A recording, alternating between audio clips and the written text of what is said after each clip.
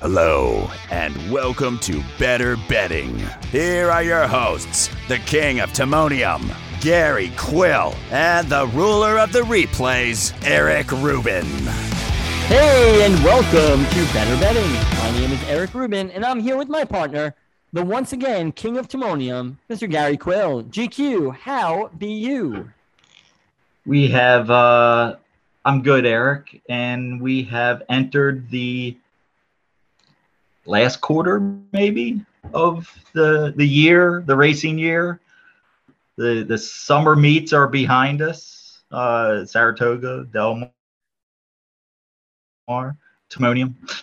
So onward to the fall and waiting for, I guess, Breeders' Cup. Probably all the horses who will be running Breeders' Cup pretty much are in. I'm sure over the next maybe 30 days there may be a few more. But other than that, you're back to work. I'm still at work, or not at work, but working. So looking forward to the fall, let's say. Yeah, and kind of a light weekend here because with Del Mar ending, Saratoga ending, I didn't even look at California, but I know Saratoga and New York, they're taking off a little time. I think they return to Belmont late next week, maybe next Friday, the 16th, I think, possibly maybe Thursday of next week. So they have a little break there.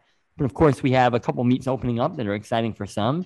I love Kentucky Downs. I wish every day was Kentucky Downs Day. It's amazing. The betting, the opportunities there. It's not exactly like the photos. The photos, yeah, you can talk about that if you want.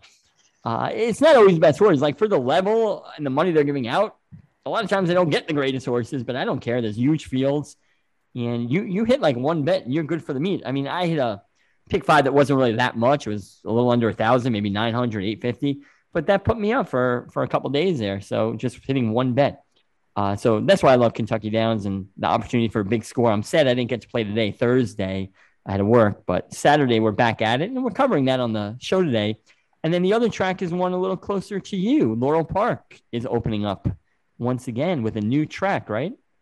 Yes, I caught. We're recording this on Thursday. I caught the first two races. The first one was on the dirt, the main track. The other one was on the turf. The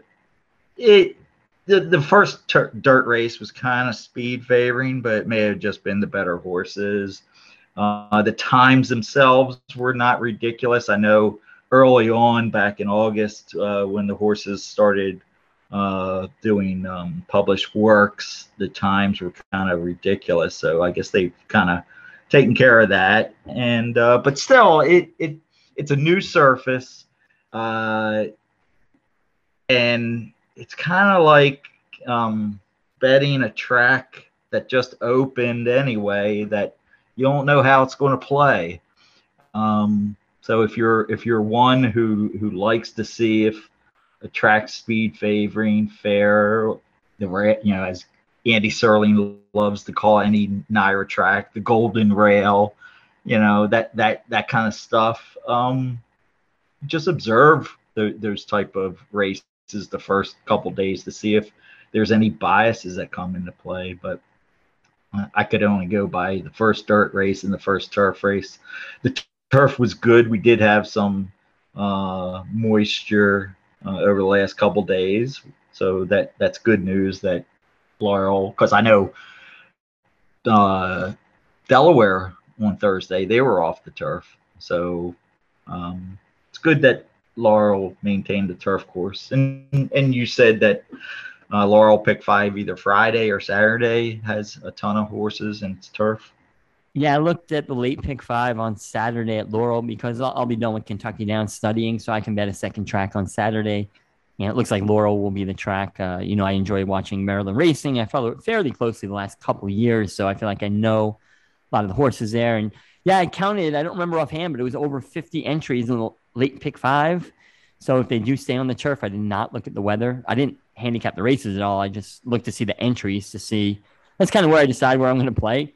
I have a couple of tracks I might bet as a second track if I go to a second track and I kind of glance. Like now, I'll look at Laurel, Monmouth, maybe Woodbine, and I'll see the entries, and whichever one has like the bigger fields, I'll typically play. Although typically I'll lean toward Laurel just because, like I said, I follow it a little closer than the other circuits. So especially with New York being off. So yeah, no, looking forward to it. I hope they stay on the turf and we get nice big fields there.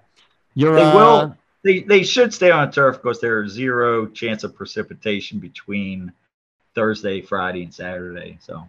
Well, the old course, as I think you've said or people have said, if you spilled a cup of water on it, they were off the turf. So you got to hope no one's going out there with bottles of water. But hopefully now it drains a little better. I don't know. Like I said, we'll find out. But so far, good sign. They were on it and seems to be going okay today. I glanced at a couple races as you were talking, just looking at the replays, and Deep Closer won on the turf one race, and the 2 dirt races, logical horses, low price one, but they came just off the pace, like sitting 3rd, 4th. So who knows, but I'm assuming the track seems fairly fair. If you want to check it out, if you're playing Laurel, feel free to look today in Friday races to see how it's playing. We have that segment in the show, and I'm actually looking forward to this week's Quill Question of the Week, the QQOT, or I think I skipped a letter there, but Quill Question of the Week. OTW, is it? QQOTW? All right. You got it. So the OTW, the QOTW, the QQOTW, I'll get it down once we get a couple weeks of it. So, Mr. Quill, what is the QQOTW this week? The Quill Question of the Week is, after you've handicapped or as you're handicapping races, how much weight or how much consideration do you take in when there's a jock change? Meaning there's a different jock riding the horse than did in its previous race or races, whether it's a upgrade in your mind, an upgrade, a downgrade, or whatever. How much does that weigh on your opinion on using a horse or liking a horse or like upgrading the horse to be part of your sequence for pick 5s or any other horizontal? Well, as we were discussing off the air just before we started, it's a very subjective question. You can ask 10 different people and they'll have 10 different answers, and who knows who's actually correct. It's not a big deal for me, jockeys. I just, listen, if we're going from, it happened actually at Kentucky Downs. I'm pretty sure it was Irad was on a horse that its last race was somewhere in the Midwest, a jockey I either never heard of or very low percent jockey. And I made note of it. I said Irad with a plus there, just so it's like a pretty big jockey upgrade. But to me, it's not a huge deal because I'm watching the replays. I can see what kind of trip the horse got. And if you're talking about a jockey like at a Belterra, who's not a great jockey, if the horse is coming to Kentucky Downs, getting a better jockey, well, he's going against better jockeys too. That crappy jockey at Belterra might be going against other low-level jockeys. So even though it's a jockey upgrade, the competition is upgrading too. So the other jockeys in the race are better. So it kind of offsets. So I don't know. To me, jockeys aren't, I don't want to say they're not important because obviously the ride is important, but any jockey can give you a good ride. Any can give you a bad ride. Some are definitely better than others. But I'm generally on the NYRA circuit, and the top 8 or 10 jockeys are all so very good that do I really care if Jose Lezcano's on the horse or Irad or Jose Ortiz? They're all very good. Yeah, I think Joel and Irad are probably the 2 best, but and Louis is right there, Saez. But everyone's so close that I'm not that concerned about it. Jockeys play a very small factor. In fact, I told you that I have a sad story almost with jockeys, but yesterday, Wednesday, at Kentucky Downs, looking at the late pick 5, there were 3 races I was thinking about singling. And looking at those races, I think it was race 6, 7, and 8 on Wednesday, the second half of the card. And I believe it was race 6. I liked the 8 horse who went off about 9-2 in that range. 3rd choice, maybe even 4th choice. And the jockey was E.T. Baird, who probably has like millions of victories because I think he's been around forever. And I looked at the horse, and the horse seemed like there was a lot of speed in the race. Another reason why I shouldn't look at pace. And the horse was kind of a speed horse. But I was like, can he come off the pace a little bit? He's never really done that in his career, the horse, and he had a lot of races. But I knew the horse was not, A, probably going to get the lead, and B, if he tried to get the lead, he was going to be toast. So in my head, I'm like, you know what? E.T. Baird, do I trust this jockey to pull the horse off the pace? Like if it was Irad, I'd be like, oh, he'll sit back, he'll have patience, they'll know what to do, and they'll get the horse to rate. Well, guess what? E.T. Baird got the horse to rate, gave the horse a great ride, and the horse won easily. And while I used the horse, I went 3 deep or something in that race instead of singling, and it cost me another race where I singled a different race where if I would have used a few horses, I might have hit it. I think I lost the last leg anyway, so it didn't affect me. I would have lost the pick 5 anyway in the last race. But it did affect my pick 3s and not pick 4s because there was no pick 4, I don't think. Actually, no, the middle pick 4. It affected my middle pick 4. I would have hit it if I singled that race. So, which I don't know what it paid, but it was probably decent. So in that case, looking at the jockey hurt me.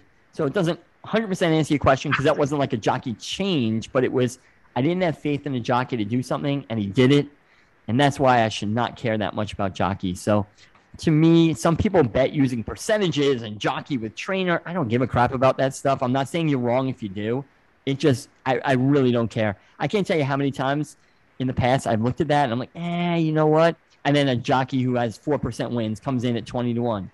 So it's just, to me, it's meaningless.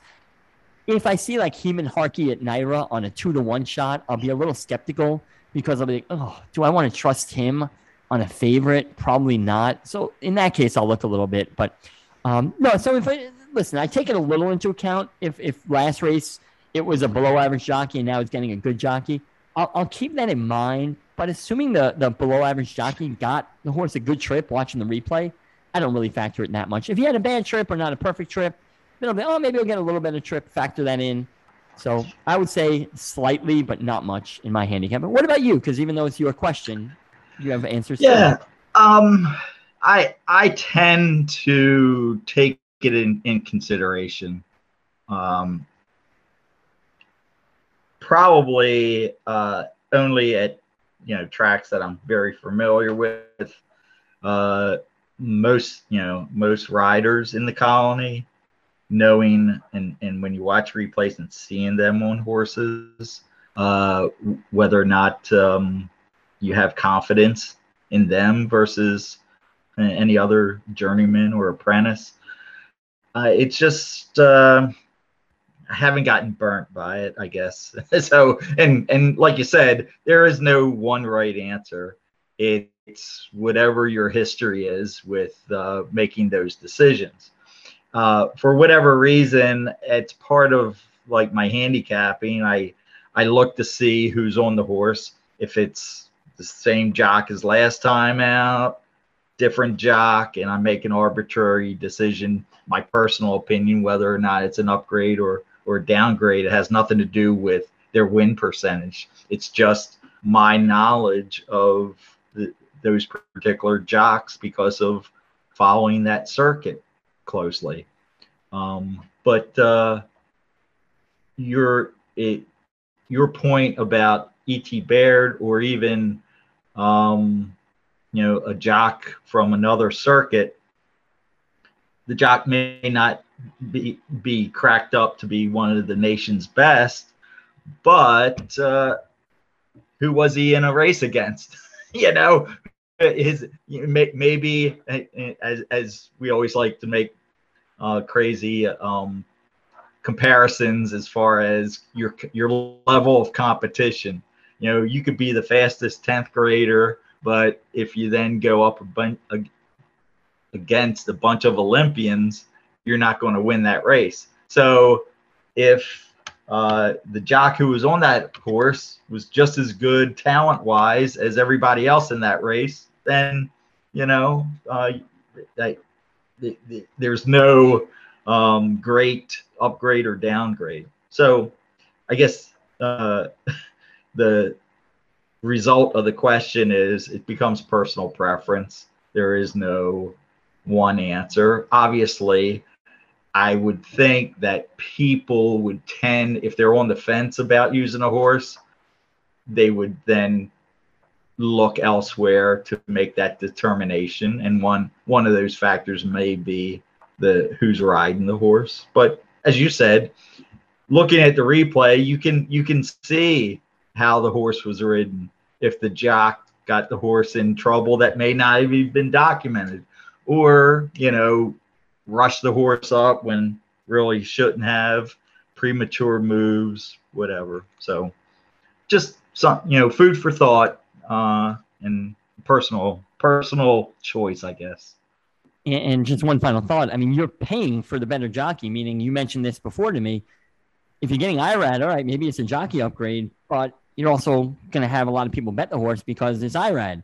So if you look at jockey, I don't have the stat. I actually was Googling it while you're talking. I can't find it. I know Ed DeRosa tweets it out occasionally, but if you have jockey ROI, return on investment, that's a better way to see. I always sing the praises of Junior Alvarado. Now, he had a rough summer. He's ridden better the last couple weeks. He had a concussion, I think, in the spring. He got injured, or early summer, whatever it was. I honestly think that really affected his riding because he just was not riding well. But the last couple weeks, I think he's probably, and this is my own opinion, I think he's healthy and riding much better now. So for a while, I was kind of fading him because he was riding bad, and I thought that was why maybe. But anyway, he had a positive ROI over a number of years, meaning that for every $2 to win on him, if you bet him every race, you actually make not much, but you're making money. Where IRAD $2 every race, you're getting back $1.60 maybe, whatever it is. So even though IRAD's the best jockey, his ROI might be 30th best because he's getting either over bet or whatever the case may be. So if you're into betting jockeys, I'm going to bet IRAD because he's going to win. Yeah, but you're not going to get the value maybe. So to me, it's almost pointless looking at jockeys. I don't want to say totally pointless. And like we said, it's subjective. You can be sitting out there thinking I'm an idiot for fading jockeys and not caring that much, but I really don't care too much about the jockeys. One thing I will do sometimes if I'm in a race where it's like a maiden special weight at a track for like $90,000, like an expensive maiden special weight, and it's like first time starters. I don't have workout reports or anything. I'm like, all right, the big races or the more profitable purses are often won by the top jockeys. So maybe I'll be like, all right, it's $100,000 race. I'm in a pick 5. I have no idea what to do this race. Here are like the top 4 jockeys, and then everyone else is like a step below. I'll just use those 4 jockeys. Unfortunately, it's often the favorites, but so maybe that's where I'll look at jockeys, but that's very rare and very few and far between. So anyway, that's my thoughts on it. I could be wrong. Are you ready to move on? Go ahead. Yeah, just before we move on to the handicapping portion, you made an excellent point as far as your ROI is going down with the better jocks. It's almost like there's a unknown takeout. Okay, the takeout's actually higher when you're getting a better jock. And I remember this past summer, when I was handicapping more NYRA and Saratoga races than I typically do, I'd just be handicapping and I'm like, oh, I like this horse. And I'd look and IRAD is on the horse for the first time. I'm like, oh crap, I'm not going to get any value for the horse. So yeah, that's an excellent point that, yeah, you may be getting the better jockey, but you're going to be sacrificing payoff because when in doubt, people will throw IRAD in their sequence unless he's a 22-1 at the end of a pick 5. On a jockey change that they didn't even know on TVG, they're announcing the wrong jockey is on the horse. So that's remind me of that. That kills me. I don't want to even talk about it. So if you remember out there, that's great. But $92,000, $94,000 later, anyway, thanks for bringing that up. All right, you want to handicap? You ready? You can handicap. I'll just listen along as usual because I say that not as a knock to Eric. I just have lately or a lot haven't had the time to digest these PPs like Eric. So Eric does the yeoman's work, and I just throw in some or maybe look at this type of thing. So off. Well, thank you for that. I don't know if that was a positive plug or not, but we go to Kentucky Downs on Saturday. The late pick 5 starts with race 7. It is a stakes race, grade 3, the ladies turf, the Kentucky Downs ladies turf, 1 mile on the undulating turf course. And listen, the favorite looks tough here. 2-1 morning line. I'm assuming the horse will be a little shorter than that, probably even money or 7-5, 6-5. Princess Grace, the 2 horse. It's hard for me to go against this horse in this race. I'm always looking to beat favorites, but sometimes, they win a third of the time, and this is one that's probably going to win unless I'm missing something. put up a big speed figure, second off the layoff, 4-year-old, only getting better.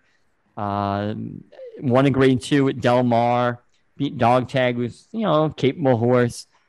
Maximum Raid, again, not the greatest horses, but as good as any of these. So to me, the 2 is going to be pretty tough here.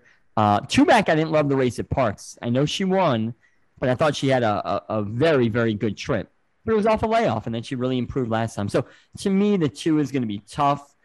I mean, the alternatives to me are kind of chalky anyway. The 3, Abscond, who I believe is already a grade 1 winner, won the Natalma at age 2 up at Woodbine. That was 2 years ago already, though. But this horse is a solid horse in good form. Last race in the Nassau, a grade 2 up at Woodbine, lost to Jolie Olympica.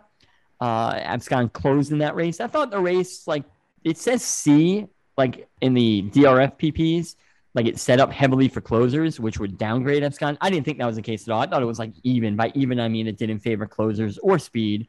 Ran well. Nothing, I wouldn't upgrade the effort. I wouldn't downgrade the effort, but ran well. So Abscond has a chance here. And unfortunately, the other horse who I've always had, I don't know, crush is the right word, but Delica, who I liked last time.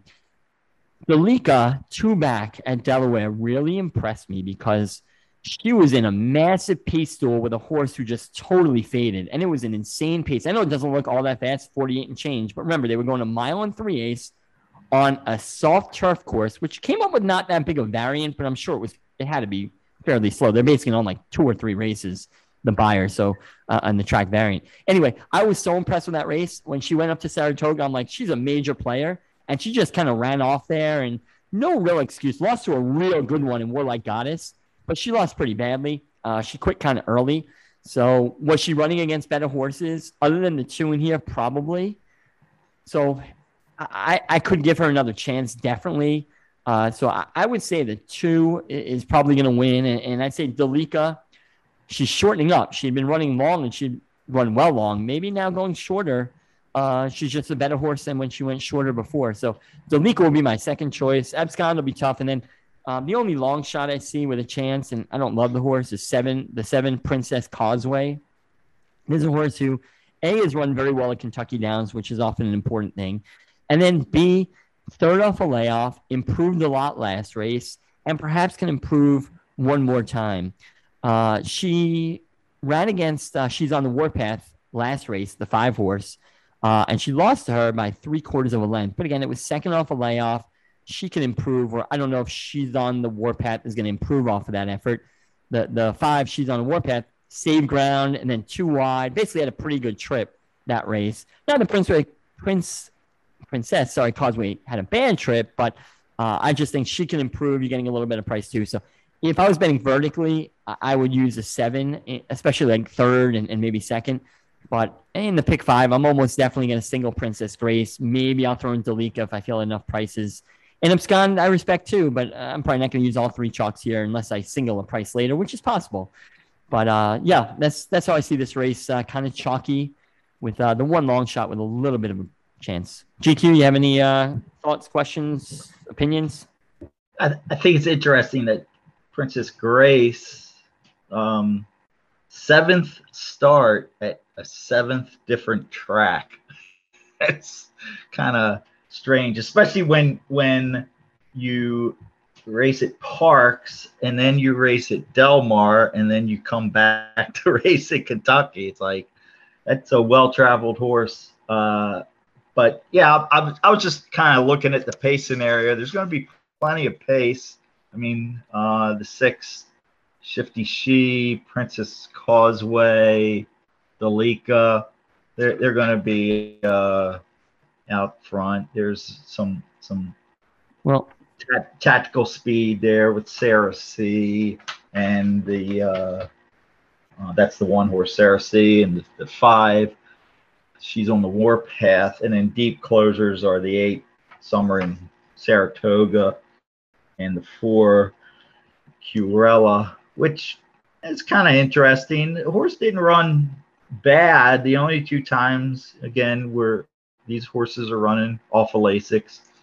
And I thought it was neat I want to say it may have been opening day at Kentucky Downs, where, or no, it was the pick five. It was the first pick five race that we had last weekend, and a price horse won, and it was the horses that ran 1, 2, 3 were 3 of the 4 horses who had raced without Lasix in their last race. Coincidence? Yes. You know. But, I don't know. Obviously, and I agree with you, you're going to get less than 2 to 1 on Princess Grace. So if you're looking for who could possibly come in, I don't know. I'm looking for somebody coming off the pace. I haven't watched that many Kentucky Downs races. Is Speed fading? Are they coming off the pace all the time? Are they, just off the pace, or all the above? I guess all the above. I found it to be pretty fair. Yesterday, there happened to be a ton of speed duels and closers won, but it was logical because of all the speed duels. So I maybe other people, and I didn't watch today, Thursday, but to me, it's been pretty fair. I wanted to make one point about Delika. You mentioned it's one of the speeds. I think Delika is coming up the pace because she's shortening up a lot, and she didn't really show speed too often going shorter. And although she did it Kentucky Downs in the race last year, but also Joel Rosario. You talk about jockey changes. Mm-hmm. Maine is a fine jockey. Joel's arguably the best, but Joel is a much more patient rider, I would think. I don't know Maine that well as far as I know who he is and he rides Kentucky and all, but Joel is a very patient rider, and once in a while he'll go to the lead, but typically he'll grab and hold back. So between the jockey change to Joel and the shortening up, I would think Delika would come off the pace today. I don't really care. I mean, whether she's on the lead or not, wherever he puts her, I trust Joel to give her a good ride. But like I said, I just the 2 is going to be so tough here that's where I'm leaning. Right. No but to your point, Delika, we're like Goddess is a beast. So and shortening up. She's 0 for 4 at a mile, 1 second, but still, I'm just looking at the horses who have competed in graded stakes and where they were based on their odds. So that's why I'm giving the 4 Curel an outside shot at 15 to 1. You want to make a little bet that the 7 Princess Causeway beats Corel, whatever you're for? Make a little side bet. And you got a closer. My horse is going to get eaten up in the speed duel probably. So you have an advantage. Actually, that's fair because because here's the deal. They both have the same exact best turf Brisnet speed. That's really important. That matters. Yes. All right. Especially since probably Princess Causeway's best buyer is 10 points better than Curel's. No, not at all true. 88 to 85. It's very similar, and I don't really care that much. Well, 88 to 86 actually, so it's very close. All right, let's. Sure, why not? We'll have a little. What do you want to bet? A beverage, or do you want to play the Andy Serling Big A lunch special? That never gets paid off? We can do a beverage. I don't want to hop you up on too many Miller Lights again, but we'll do a beverage thing. So next time we're together. Delaware Park would probably be the next spot that we'll. Delaware Park beverage. There you go. Boom. Race 8. Can I go on? Yes. All right, let me document this bet. Yeah, you write it down like Andy does. Keep track of the lunches, the drinks. So race 8 is the Turf Sprint, the FanDuel. I'll give them a plug. FanDuel Turf Sprint, grade 3, 6 furlongs, obviously on the turf. And one of my favorites is in this race. I don't know if you noticed yet, but Casa Creed. Yes, of course. Returns here, or not returns, but she runs here. And one of the horses who I often bet against, to my detriment last time, Got Stormy is in the race as well. A lot of the same players who have been chugging away at the turf sprints horses like Diamond Oops, Fast Boat, Bombard, Casa Creed, Front Run the Fed. Got Stormy, Chewing Gum in New York a lot, Stubborn. So it's like the same cast Imprimis. It's the same cast of characters here. And the more, in a way, it could be wide open. In a way, maybe it's a 2-horse race. Some people will see between Casa Creed and Got Stormy. Maybe people will disagree. I don't necessarily agree with that. I'm going to go short in this race, and I'm only going to use 2 horses in my pick 5 here. One is one of the favorites, and one is a price. And the favorite who I'm going to use, of course, or one of the favorites, not the favorite, Casa Creed, the 7. Now, Casa Creed 2-back put up that huge 105 buyer winning the Jaipur, but he had a great setup there. It really set up for closers. They came flying. Chewing Gum came from the back. In fact, Casa Creed and Chewing Gum were the last 2 in the race early, and they came in 1-2 because there was a fast pace, and it set up for them. And you see Chewing Gum came back to do pretty much nothing last race, which was expected, not to do nothing, but, coming off that great setup, probably come back and do nothing. So Casa Creed coming off the setup, I'm like, probably won't do much. Well, guess what? Only lost by 2 lengths to Got Stormy. And the question is, can you make up the 2 lengths, or how can you make up the 2 lengths on Got Stormy? There's a few ways. And one of them is Casa Creed had a 2-wide trip around the first turn, 2 to 3 wide trip around the second turn, where Got Stormy saved ground and had an amazing trip last time. So if you factor in the extra ground that Casa Creed ran, he almost ran the same as Got Stormy. So again, lost by 2 lengths, but probably ran about 1.5 lengths more, if not 2 lengths more. So they were pretty even last race, I thought. So that's just one reason. And I think the distance is like perfect for Casa Creed, because I think 6 furlongs is kind of a little short for her, even though she won at 6 furlongs. And the mile is probably as long as she wants to go. He wants to go, and that's probably pushing it. So, this is 6 furlongs. I'm sorry. But the 6 furlongs here plays a little longer. Sorry about that. It plays a little longer because they're going, even though downhill, they're going uphill too. And having that stamina will help. So when I see I should have said this at first. When I see a 6 furlong turf sprint at Kentucky Downs, I kind of add a half a furlong to it, maybe even a furlong. So to me, I treat it more like a 6.5 furlong race. Those 6.5 furlong sprints, I treat like 7 furlongs, almost 7.5. So I don't know if I'm right doing that, but that's kind of how I approach it. And I've had some success with it. So hopefully maybe that's just coincidence. But yeah, I see Casa Creed. I just think her number 2-back is inflated. And then her last race, 100 buyer, which was as good as anyone other than Got Stormy. You got the Great Trip and 1 or 2 others. So I think Casa Creed is very good. And then the other horse is Gear Jockey, the 4-horse. This is a horse who I've liked for a while. I watched him at Gulfstream, and I kind of admired the horse, and ran 2-back, 5.5 furlongs at Saratoga. And the only question that race really was, could he get the short distance? Because the horse ran long. And, well, he got the short distance very effectively. Right against Sheki Shabazz, who's like an 88 to 90 buyer horse who often comes in second and third. So it's not like he beat a ton. But then he stepped up into grade 3 competition last time and lost to Fast Boat. Lost by 1.5 lengths, but got off to about a 2-length slow start. So if you take out that slow start, he's right there, Gear Jockey, with Fast Boat or better. And I think this horse is improving. And if you look, the 2 times he ran in grade 3 competition, he ran very well, right? Lost by 1.5 lengths with an awful start last time. Lost by 0.5 length to Venezuela Hug, who's a solid horse.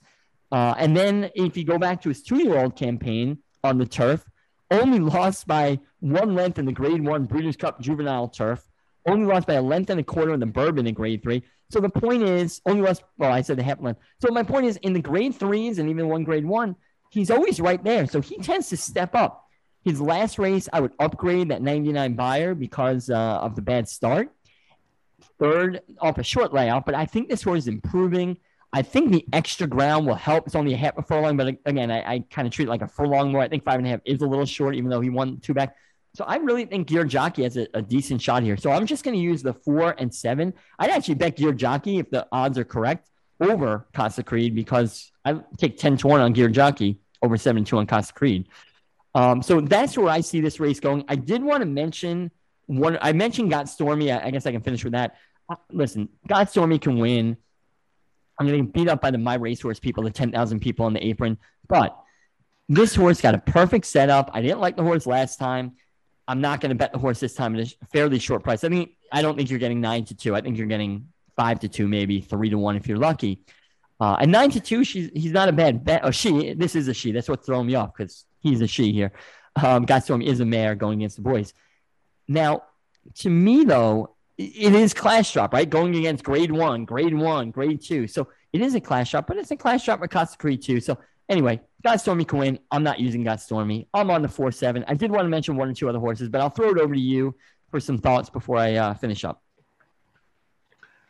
No, my only opinion is for some reason I'm gravitating to Empress or Impress, whatever you want to. Imprimis, I think it is, or Imprimis. Imprimis, yeah.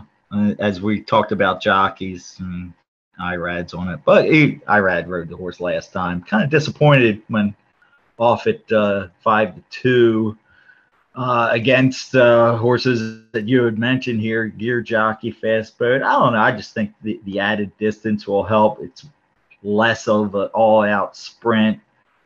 Kind of gets the far outside, which at Kentucky Downs, who knows where in the hell that is. I did see a 6 furlong race there. It's not a hindrance being out on the 12th, but I can't argue with anything that you've said on these other ones. I kind of agree with you with the Godstormy, and I've been more of a Godstormy fan than you. But I think she's just going to come up short. There really isn't a whole lot of early speed in here. That's the thing. And I'm also picking a horse that tends to come off the pace. So it's like, okay, Bombard with the 3-horse Flavering Pratt, coming off of a short vacation. Who else is going to press this horse? Yeah, and that's my third horse, actually, one that I was going to talk about. And the more you say that, the more I'm like, maybe no one. Maybe I should go 3 deep here. So there's a good chance I throw in Bombard, who last race was stalked very hard, did not have an easy lead by a 5-2 shot, who ended up coming 4th in the 5-horse field. So basically held off one of the other favorites very well. So I don't know who he ran against, but I would upgrade last race performance and give Bombard a shot. That was my third choice in this race. Yeah, maybe I'll go 3 deep. Yeah, he's an 8-year-old. He only ran against 4 other ones in his last 2. Santa Anita. I mean, he lost by a neck here last year to the horse that I had mentioned first. So I don't know why he's 10-1. Do the numbers not add up for him? No, I think what you said, an 8-year-old and beat 4 horses, although Arrogate beat 3 horses or whatever, and then won the Travers next out. So I don't really care about that. One thing to note, and you kind of alluded to it without actually saying it, last year, the same race, right? The Turf Sprint, it was September 12th of last year. You have 4 horses, I think, out of that race. The first 4 finishers, or at least the first 3. Imprimis won, I thought, with a pretty good trip sitting off the pace. Front Run the Fed, I thought, had a little worse trip, had to go a little wide in that race. Bombard had an easy lead and kind of coughed it up, even though he almost won. I would downgrade him from that performance. And then I thought there was one other horse that came out of that race. I'm just glancing quickly. Do you see another one that ran in that race? Oh, Stubbins was in that race. And Stubbins saved ground, had a very good trip, I thought. So Stubbins didn't run all that well. I mean, ran fine coming 4th, but out of those races, I thought Front Run the Fed ran the best. I actually used Front Run the Fed in the Breeders' Cup, but that didn't go too well. He didn't run horrible, but he didn't do anything in the Breeders' Cup. So anyway, I don't want to steal your thunder there. I do have 1 or 2 more things to add, but go ahead if you want to finish your thoughts. No, the only thing, since you pointed out that race last year, very fast early pace.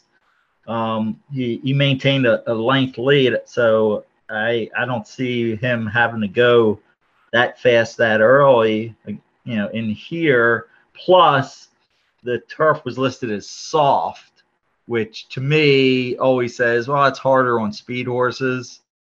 Speed, it's more tiring, a softer turf, not knowing what Kentucky Downs will offer on Saturday, if it'll be firmer or good or yielding.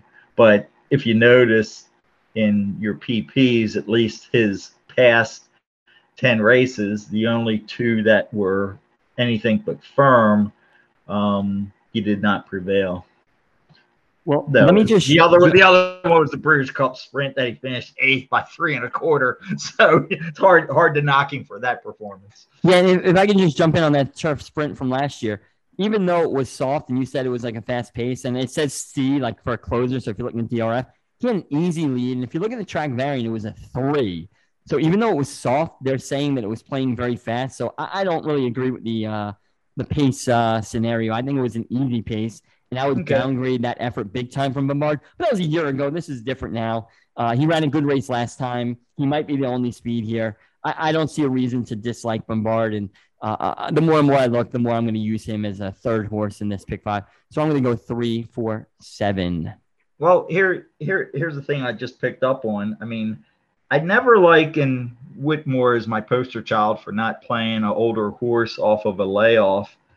I mean, you look back at Bombard's PPs, every race, whether it be a long layoff, a short layoff, he didn't win. You know, there's other factors there, but as a horse gets older, you know, who knows? You know, he's got 2, 4, 5 workouts leading up to this at Del Mar. He not saying that he's not fit, but is he in his best condition in order to? This is like a 95, 100-day layoff. The others were like a year layoff or more. So he's training well. Listen, I don't love the horse, but he's probably my third or fourth pick in the fact that he's lone speed, moving him up to my third, potentially lone speed. My third pick. My thing about the 2 horses. Oh, go ahead. I'm sorry. Would Bombard qualify as a Quigley pick? No. He probably will like Bombard. We'll get a message. What time is this race? 4:09 Central, so 5:09 Eastern. That is. So yeah, at about 5:02, I'm gonna go with Jared Quigley with the. I like Bombard in the next race. Downs, and he might be right. Fast Boat. I don't know where the heck that last race came from because I downgrade like all his races because he had perfect setups. I don't know if you remember, but TK was on our show June 5th, filling in for you for the Belmont Stakes. And he liked, I don't want to make him feel bad. He liked, because he does very well, but he liked Fast Boat. And I was trying not to chuckle because I'm like, there's no way this horse had great. And he ran like, and then last race, I don't know if we did a show on the race or not, but there's no way I picked him. And I don't think you would have picked him or anyone. And then he wins. I'm like, how the hell did he go from crap to like amazing? He had a good trip and all, but I'm just hoping that was a fluke.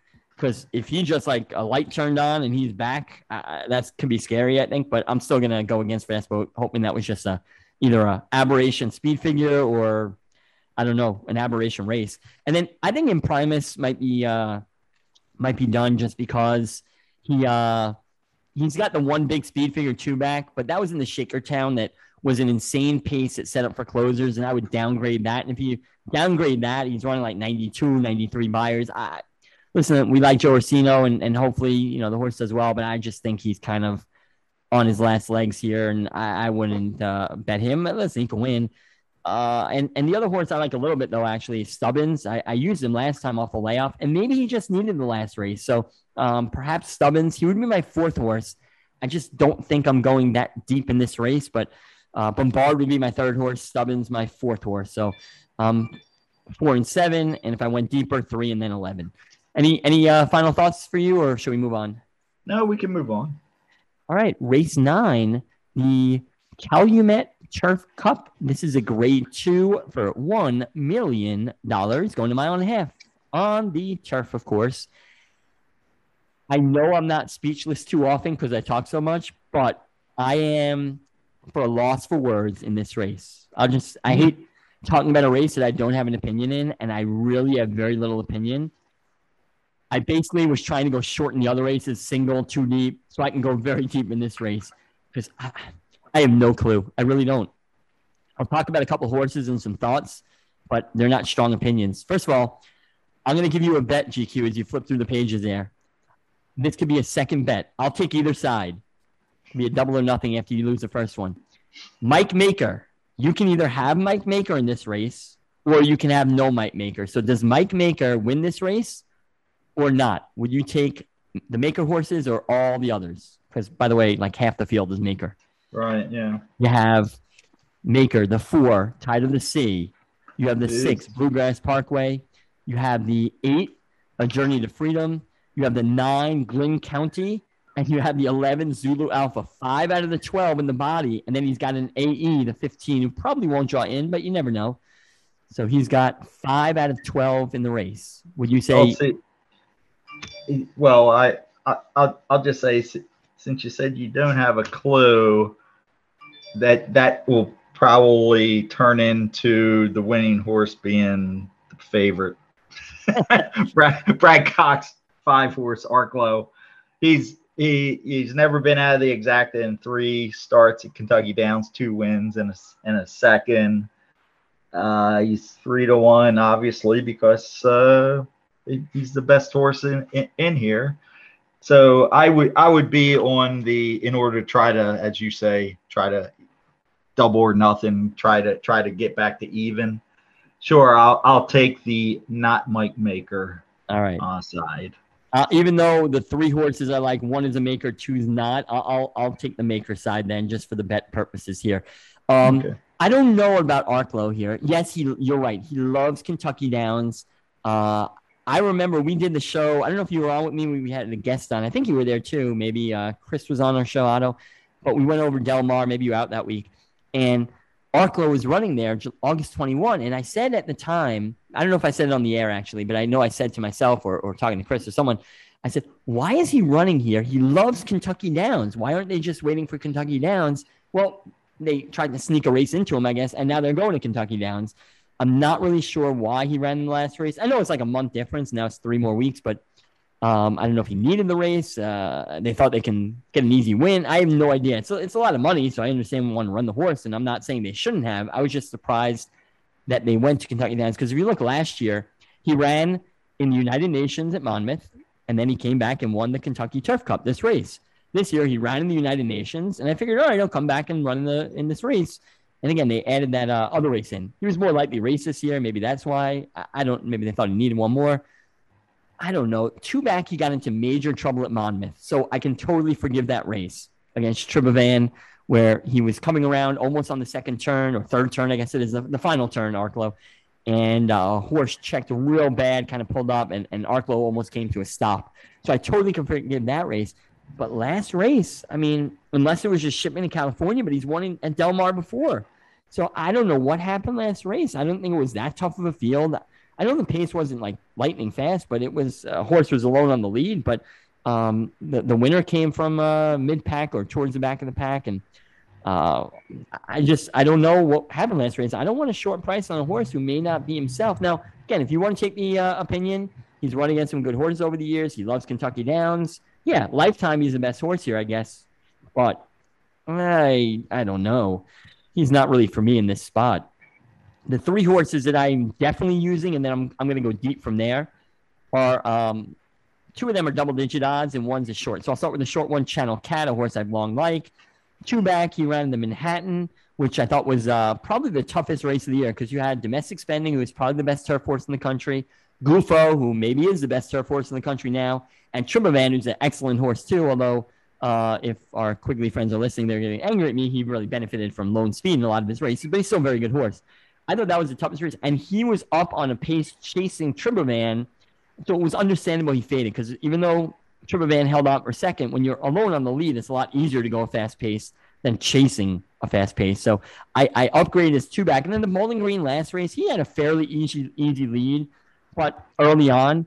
But then he got pushed by Channel Maker, who I think you didn't like, which was a smart call on your part, who was coming back from Dubai or Saudi Arabia, who kind of faded behind him. But, he was being pushed by a good horse who probably wasn't right that race. But still, he didn't run awful last race. And I think Channel Cat is a decent shot in here. I think this is an easier field than he's been facing personally. And the other 2 horses, I'll go real quick again because I don't have strong opinions. The 7, Fantasioso, with Umberto Rispoli, if that's how you say it. This is a horse who also got in trouble in the United Nations, just like Arklow got in trouble. Fantasioso also took the brunt of that when that horse really steadied in front of him and kind of stopped, and it really hurt him. So you can either toss the United Nations or upgrade the United Nations for Fantasioso. And then last race, he had a 2-wide trip, basically. So not a bad trip, but he didn't exactly save ground. he looked like he was going to blow by the leaders. He ducked in, went into along the rail, and it looked like he was going to win the race, and he kind of flattened out, which might be scary. Maybe it's hard to say it was too far because he ran 2 miles, but maybe that extra eighth of a mile did him in. I don't know what the reason was. It wasn't the fastest of paces, but I thought closers did fine in the race, so I wouldn't hold that. I wouldn't give him the benefit of the doubt for that. So I don't know. Maybe he just didn't want to go as long. Maybe he was running against better, which he wasn't, I guess. But I don't know. I just thought that he had a shot here, especially based on his 2-back United Nations. And then the horse who I actually like the most, which maybe it's good that I'm taking the makers in, is the 8, A Journey to Freedom. This is a horse that I have to toss his last race. If I toss his last race, this would be a potential single for me. That's how much I would like him. I thought he ran really well in the Belmont Gold Cup. And then 2-back, I thought he ran very well it was just a allowance, optional claiming. I'm not sure why they I shouldn't say I'm not sure why. He had a condition and they snuck a win into him. So they put him in there and he won. What are my notes on that? 2-back. Oh, slightly slow start. He started like 1 or 2 lengths slow because he lunged at the start. Did save ground. But he also had to alter a few times in the stretch by Joe Allen. Listen, he probably didn't beat much, but he was clearly the best. And then I don't know what happened last race, too. So I'm taking 2 horses out of the John's Call race that I actually liked going into that race who did not run much. Again, it's hard to just ignore a race for no reason. I don't know why they ran not as well as they should have, but I'm going to give them a pass for that race. It was a weird distance. Who knows? Making the buyer for a weird distance race. There's no track variant. I'd ignore the speed figure. I'm not concerned about that. I'm going to give those towards another shot. But you can see I'm not confident, so I would lean towards the 8 and then the 3 and 7. But 3, 7, 8, but I'm going deep here. And I'll leave it at that. We talked about Arklow, so you can take it away here, and I'm basically done with the race. Wow, I mean, yeah, this is a race. Nothing stood out to me outside of saying that you got all these possibilities, and probably the favorite will win. Is there one horse you can just toss? I can't just say. I toss the 2. I don't think is going to win, but I can't even just toss the horse. Is there anyone you see with no chance? I can't play a horse. This is a Captain Obvious toss, like the 6 horse Bluegrass Parkway. Yeah, I agree with that too. I can't give a horse a shot, no matter how good he's looked. After 17 career races, his first time in a graded stakes. Yeah, maybe it's not even a grade 3; it's a grade 2. So. Yeah, they're the type of horses I can toss. Intriguing 20-1 is the 2 horse Crossfire Hurricane. I mean, how often do you see horses coming over, from across the pond and not getting bet at all in these races? It's like 24-1, 73-1. I can understand the 73-1 after the way he ran in the Shoemaker, but still, I mean, the horse has nothing going for it. But it was a promising run in the Del Mar handicap, but still, I wouldn't toss him. So I'd be on Arklow, but hey. Talk about jocks, whether they, you would consider using a horse or tossing a horse. Hey, Castellano used to be my favorite turf jock, but Father Time is catching up to him, I believe. So Umberto Rispoli is an auto use out in California on the turf. So who knows? So at 12-1 morning line, I'd throw him in the mix. I have nothing more to say about any others. All right, I said the 7 has a shot, and I'm using the 7, but right, running against Mario Gutierrez and a 7-year-old Mike Smith is a little different than going against Johnny V, Luis Saez, Florent Giroux, Tyler Gafflion, Irad, Joe Bravo rides up there now. Santana, Jose Ortiz. It's a little different, but I'm sure he's a good jockey. I don't want to knock Rispoli. So you're I'm okay if he wins. So you're comparing Rispoli and the Southern California jockey colony to Belterra's jockey colony. Basically, it's like going from Belterra to Irish. A little step up, but I'm sure he's very good and capable. So it's not meant to be a knock. It's more a knocking about your statement that, he's going to make such a difference when there's 8 riders in the race. That's what we were talking about in your question of the week. Yeah, you're getting a rider upgrade, but the competition's getting rider upgrades. You're not running against those jockeys. So, Anyway, all right, let's move on to race 10 because I don't have a strong opinion there. I will say a lot of people probably spread in that race, and I hate spreading when everyone's spreading, but I'm most likely going to do that, unfortunately. Race 10, I have a little more of an opinion. It might be wrong. I like 3 horses that I'm going to use here, and I'll start with my top pick, which is a price. So you can mark it down here. This is how we're going to make money for the meet at Kentucky Downs when Adam Beschizza wins race number 10 on the 4. Easy Time from Mark Casse. Now, you talk about jockeys.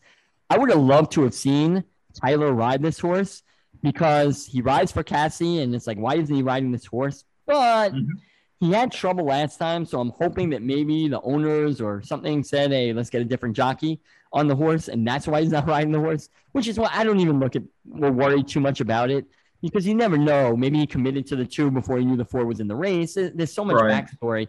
But yeah, I would have been more confident if Tyler was on the horse. Not that I have anything against Beschizza. I assume Tyler's a better rider, but regardless of that, just the fact that Tyler would have stuck, it would have been good. But like I said, we don't know why he's not on the horse. Maybe he didn't have a choice. So why do I like the 4 Easy Time? Well, he was in that Hall of Fame race, and I think the horses that ran in New York are a little better than the horses that were running at Woodbine and the horses that were running at Arlington and these stakes races. So I kind of give them the benefit of the doubt in that regard. But in that Grade 2 Hall of Fame, you ran him against Public Sector, who came back to win pretty easily, who's one of the better 3-year-olds, if not the best 3-year-old turf boy in the country, I guess, domestically at least. And in that race, I'm just trying to read my notes. I kind of know what happened. But he had a 2-wide trip, and then he was squeezed in the stretch, and he had something left. You guys can go back and watch that replay. But I think he was coming in second, or he would be right where Annex was, give or take a half a length, which I don't think he was going to beat Public Sector, but I think he was going to be pretty close. So I would definitely upgrade that. And listen, if he ran almost the same race as Annex and you're going to get 9-2 on Annex and you're going to get 15-1 on Easy Time, go for it. Not to mention, this is kind of a third off a layoff. I only think there's room to improve. Not that Annex isn't improving, but I think a lot of improvement can be seen from Easy Time here. And I'm very happy if I can get 15-1 on Easy Time. So that's my main pick here. The other 2 horses I'm going to use, the second one is a short price, and the other one's a bit of a long shot. The 10 horse, Point Me By for Louis Saez. This horse who did run in that Grade 1 Bruce D last out. I forgot what they used to call that. Was that the Secretariat, the 3-year-old turf? I believe so, yes. Boys, yeah.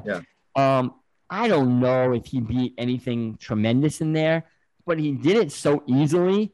Got a good speed figure. Only his 3rd start. You'd think he'd improve off of that. Eddie Keneally, kind of a local, Kentucky trainer there.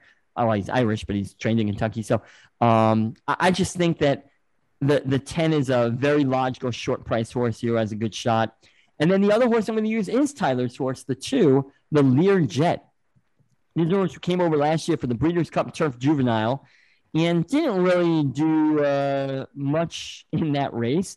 But the horse had been sprinting a lot, and who knows what happened that race. It was a tough race, obviously. It was 63-1, so obviously it was not really a factor in the race. People didn't really give the horse much of a shot. Anyway, comes back this year, ran pretty well in first race back, Group 3, lost by half a length in Newbury, goes into Group 2, where the turf was very soft, perhaps didn't want that.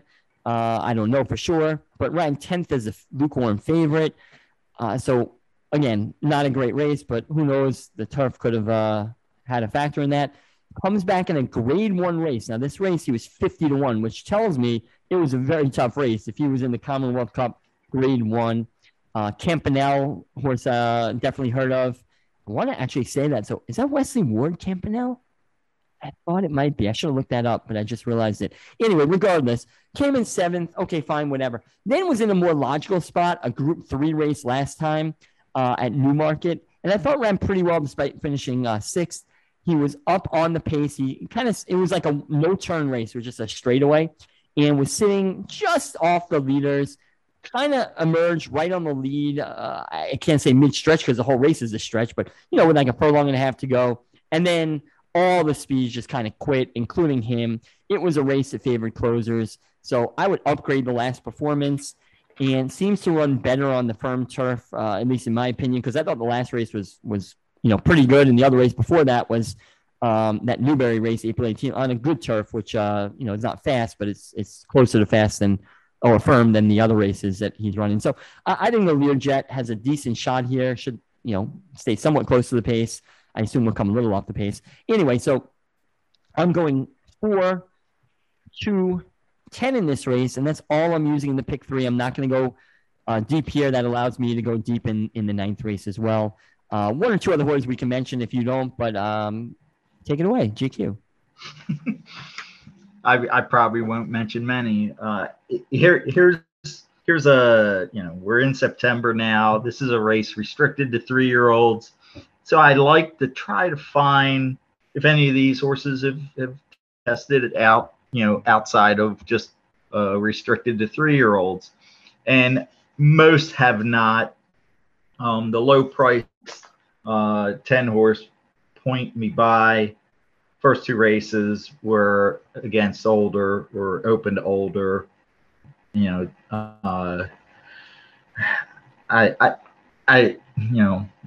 can't really gather much from that. Another one who has faced older a few races back, the 8 horse Tango, both at maidens, and as you'd like to say, okay, so he was in against older horses who couldn't win anyway. So there's nothing to prove there. Horse that probably is in here because they have hopes of coming back and going to run in the Breeders' Cup as well as the 5 horse, 15-1 Miss Amulet, ran 3rd last year in the Breeders' Cup juvenile filly turf. Interesting that they come back here. I mean, the horse has only run twice since then and has done god awful, but they've both been grade 1s in the first one in Ireland, next one at Newmarket, Great Britain. That last one was against older, but when you run 18th out of 19 horses, going 6 furlongs, did you get much out of the race? And you weren't expected to do much. But just for that, I think this, if you want to use a grade 2 as a prep, maybe that's what this is for the 5 Miss Amulet.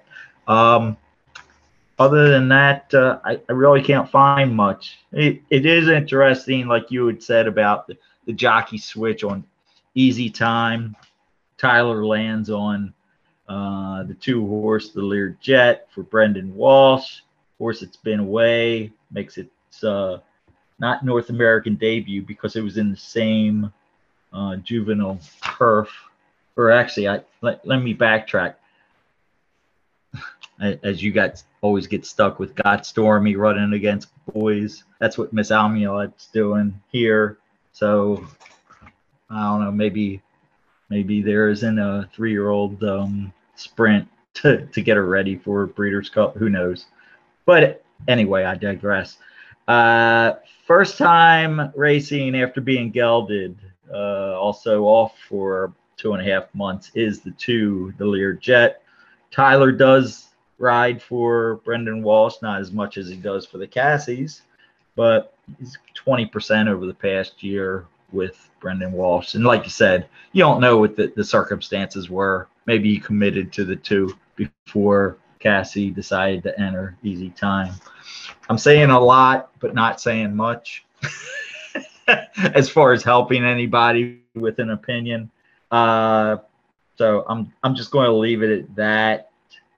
I'm going to say that the Bruce D was not much of a race, so I'd look elsewhere. Kind of like what you said last week about I don't like any horse coming out of that race.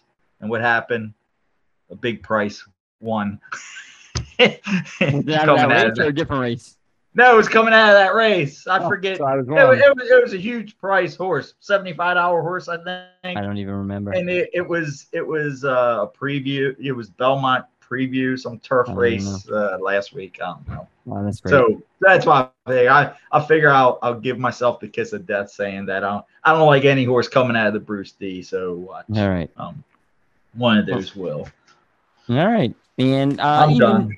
Next, the 6 horse. I just thought had a pretty easy lead last time, and he was in that Hall of Fame against Public Sector, who won, and Annex this year. And I to me, both Annex and Easy Time, my top pick, outran Next last time, and I don't see why Next is going to improve more than they improved.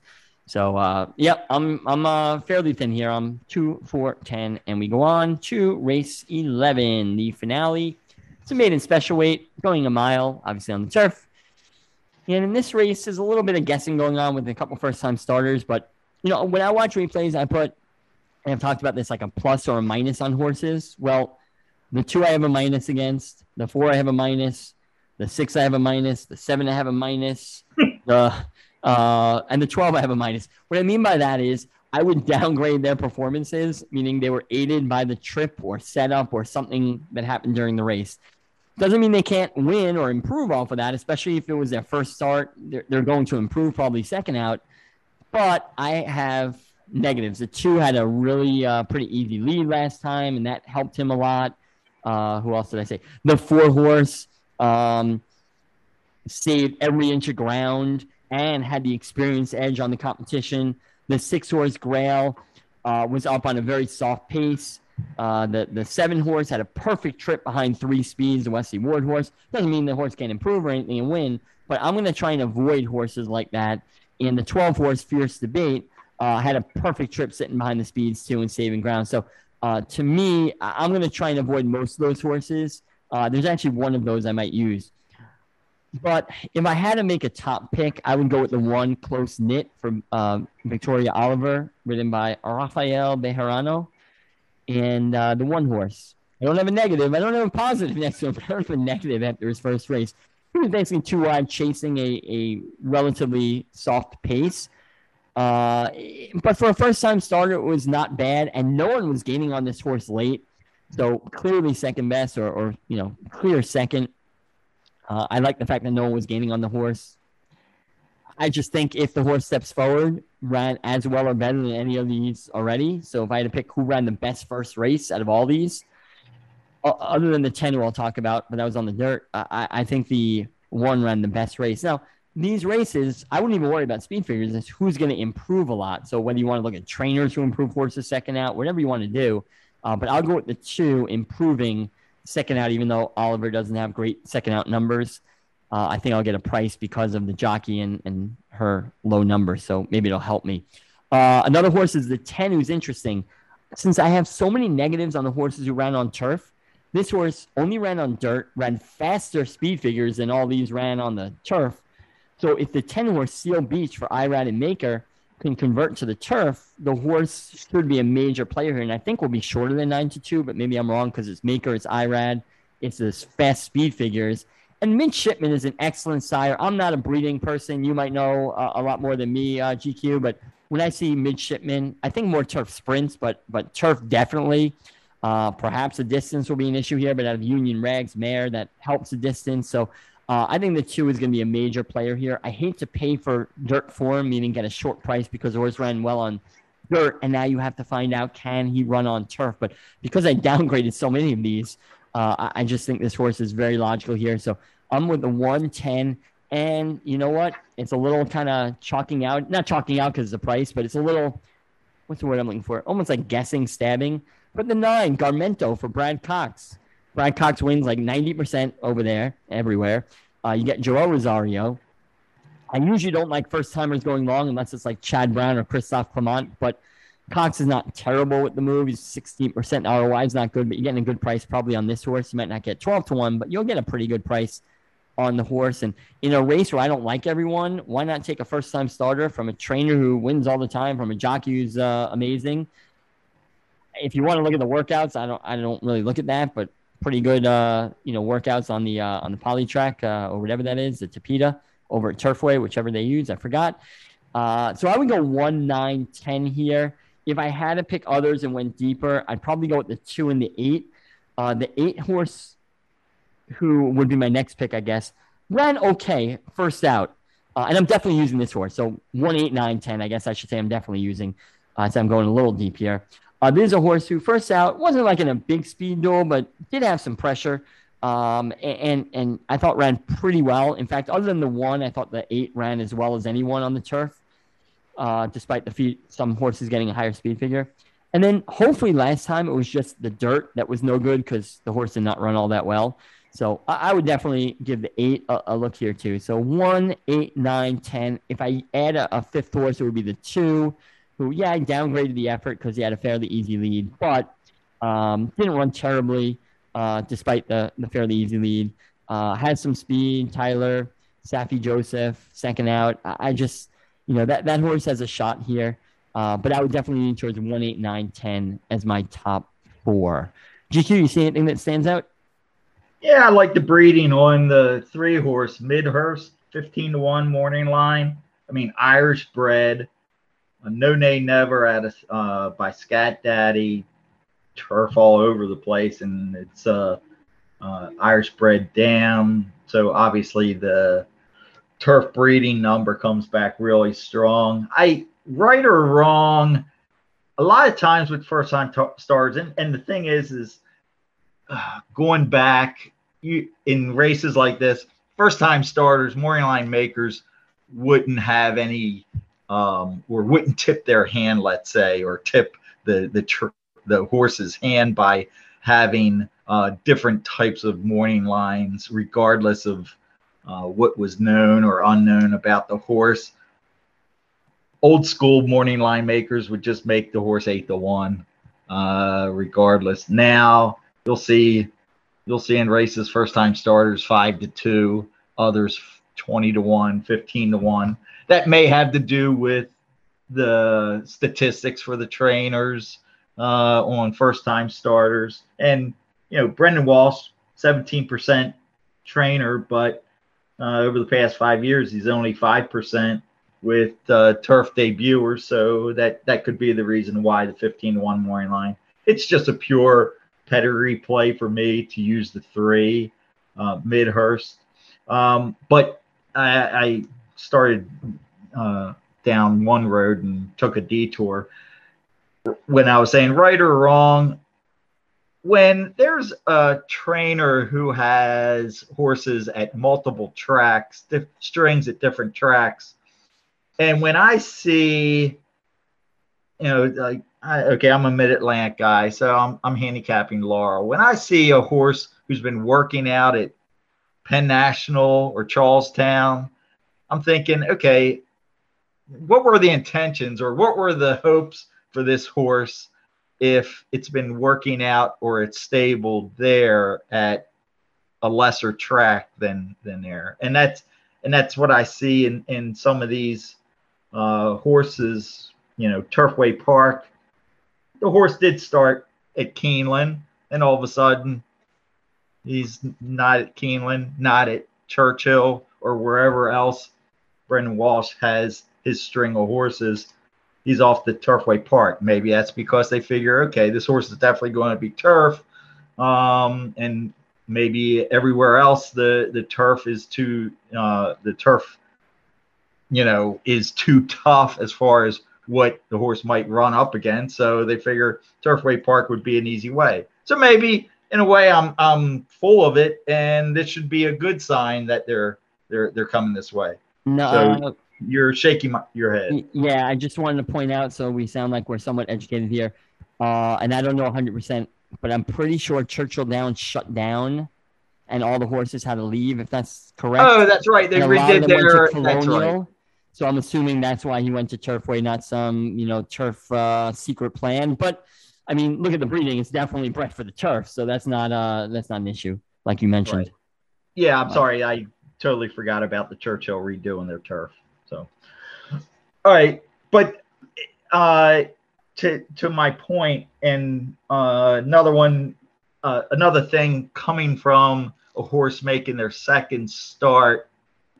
You know, you said you downgraded all these because you watched the replay. You know, I always look at how was the horse bet in its first start. Look at the 6 and look at the 7. Obviously, 3-1 favorite is not a rousing endorsement.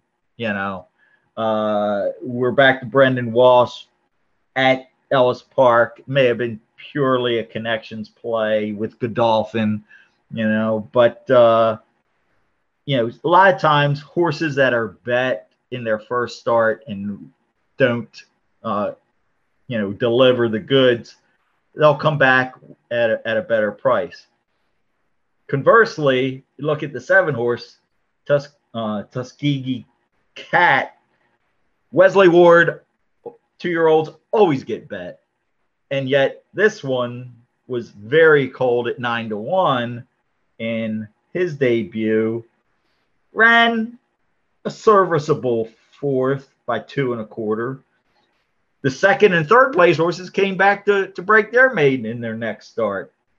So I would have a question about, you know, how good is this horse? You know, even though the horse went for 145,000 as a yearling, a Wesley Ward 2-year-older just doesn't go off at 9-1 typically in their first start. But the running line says that, you know, maybe the competition was a lot better than advertised. So that's just thoughts, general thoughts, looking at first timers and horses making their second start, what I tend to try to read between the PP lines. Oh, and just for it wouldn't be a podcast if I didn't mention this.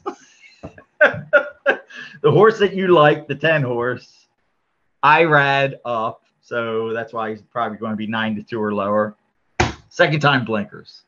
Oh, he's a lock. Put him in the winner's circle. Lock it up. Or maybe I'll just single now. I don't know. Got to think about that one. All right. So I like how you talk about the prices and you're like, oh, they were bet, they weren't bet. Oh, but and then at the end, well, maybe they were just running against better horses, so it's meaningless. That's good. Well, the reason why I said that is because 2 of them came back to break their maiden next time out. Right, and then look at Baj, who went off the 2 horse in the last race, who went off 32-1. Now, if Baj was running at Ellis in one of those other races, maybe that horse is 3-1 or 6-1 because you don't have 2 Chad Browns and Pletcher, whoever else was in that race. I don't know offhand. But, you know, so much of it is a competition for the betting too. So I'm not saying what you said is worthless at all, but that's something I don't really care that much about personally when I handicap. But I know people do, and it works for them. So hopefully it works for people out there if they're doing it. All right, so just quick recap. Race 7, I'm going short. I'm probably going to single the chalk, unfortunately, Princess Grace. If I decide to get ballsy and single 15-1 shot later, I'll add in the 9, Dalika, maybe Abscond, the 3, and outside chance the 7, Princess Causeway. But most likely I'm singling the 2, Princess Grace, but I think a lot of people might do that. In race 8, the Turf Sprint, I'm also going to go fairly short there. I was planning on just using the 4 Gear Jockey and the 7, which is Casa Creed. But the more we talked, the more I thought I might throw in Bombard is kind of a lone speed who I like his last race.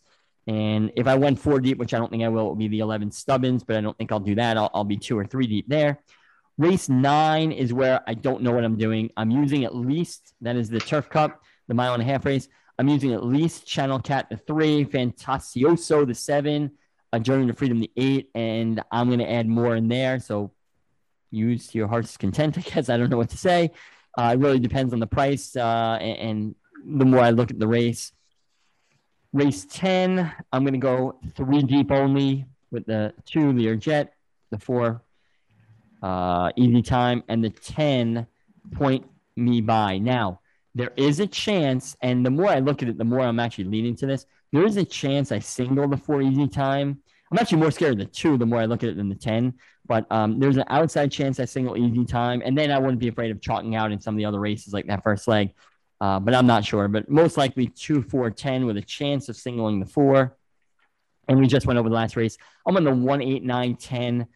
Possibly add, the 2 or even the 3. You kind of talked me into a little bit. 1, 8, 9, 10 in the last leg for the most part. So hopefully just talking about the horses helps. Next week, I want to go over either vertical or horizontal. I really want to get into like what we had done a few times in the purpose of the show, formulating the bet more, but we're already an hour and 15 minutes into the show, so I didn't want to spend a lot of time doing it now. But next week, we'll definitely save time to do that. Again, whether it's a vertical race we'll talk about or the horizontal with like the pick 5 or even the pick 4, pick 3, and just thoughts on how to bet it. You might not like the same horses, but at least you get an idea of how one might bet the race and hopefully in a helpful way. So having said that, I think we're about to put a wrap on this one. GQ, any final thoughts, words of wisdom? Just as we typically add the disclaimer, we never mention any of the also eligibles in here. And sure shooting what Alfie Princess or whatever was the only also eligible last weekend that was not mentioned, who beat your 50-1 shot or 30-1 shot or whatever. Yeah, last week, right? You brought up how I didn't like a horse came into the bomb, and then you don't bring up until now my 50-1 shot or whatever it was that I gave out in the beginning that came in second, and I gave out the exacta too. I'm not here to like tout or tip, and I didn't put on Twitter or anything. I'm not going to brag, but you brought it up. So, yeah, that horse, I mean, I made decent money on the race anyway, but if that horse would have won, it would have been a amazing week. But hopefully we'll do it for me this time. Right. My point was that, we never go into the AEs because we don't know if they're getting in or not. So good or bad, that's the disclaimer. But the most important thing is race 7, the beverage bet. I mean, that forget about who you like in your sequence. I mean, the beverage bet. I got the 4, QL. You got the 7, Princess Causeway. And one can finish second to last and the other one finish last, and somebody's a winner.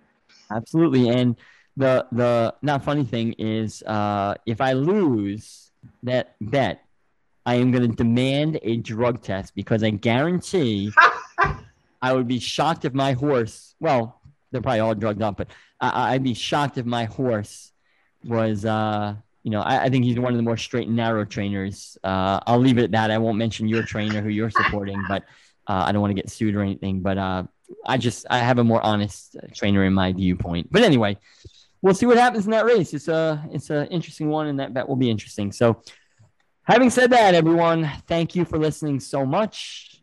Good luck. Enjoy the finale. I think it's the final weekend already. If I'm not wrong. Yes. Kentucky Downs. It comes quickly and it goes quickly. So enjoy. Good luck. Hope you're making thousands, and we'll speak to you next week. So long, everyone.